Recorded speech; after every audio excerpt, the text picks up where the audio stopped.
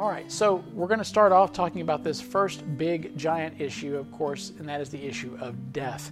So Ezekiel 18:32 tells us that God doesn't take any pleasure in the one that dies. And this is where we kind of sometimes feel as if God perhaps does. But we have a very big issue with our theology if we think that somehow God is pleased and happy about either the death of the saints or the slaying of the wicked.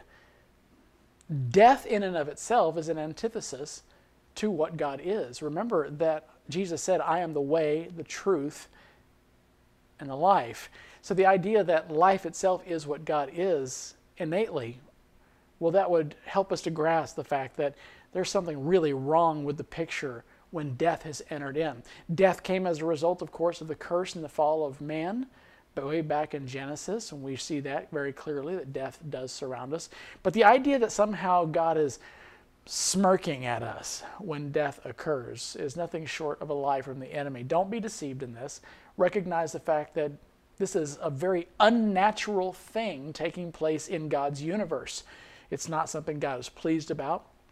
He doesn't laugh at it, doesn't mock it.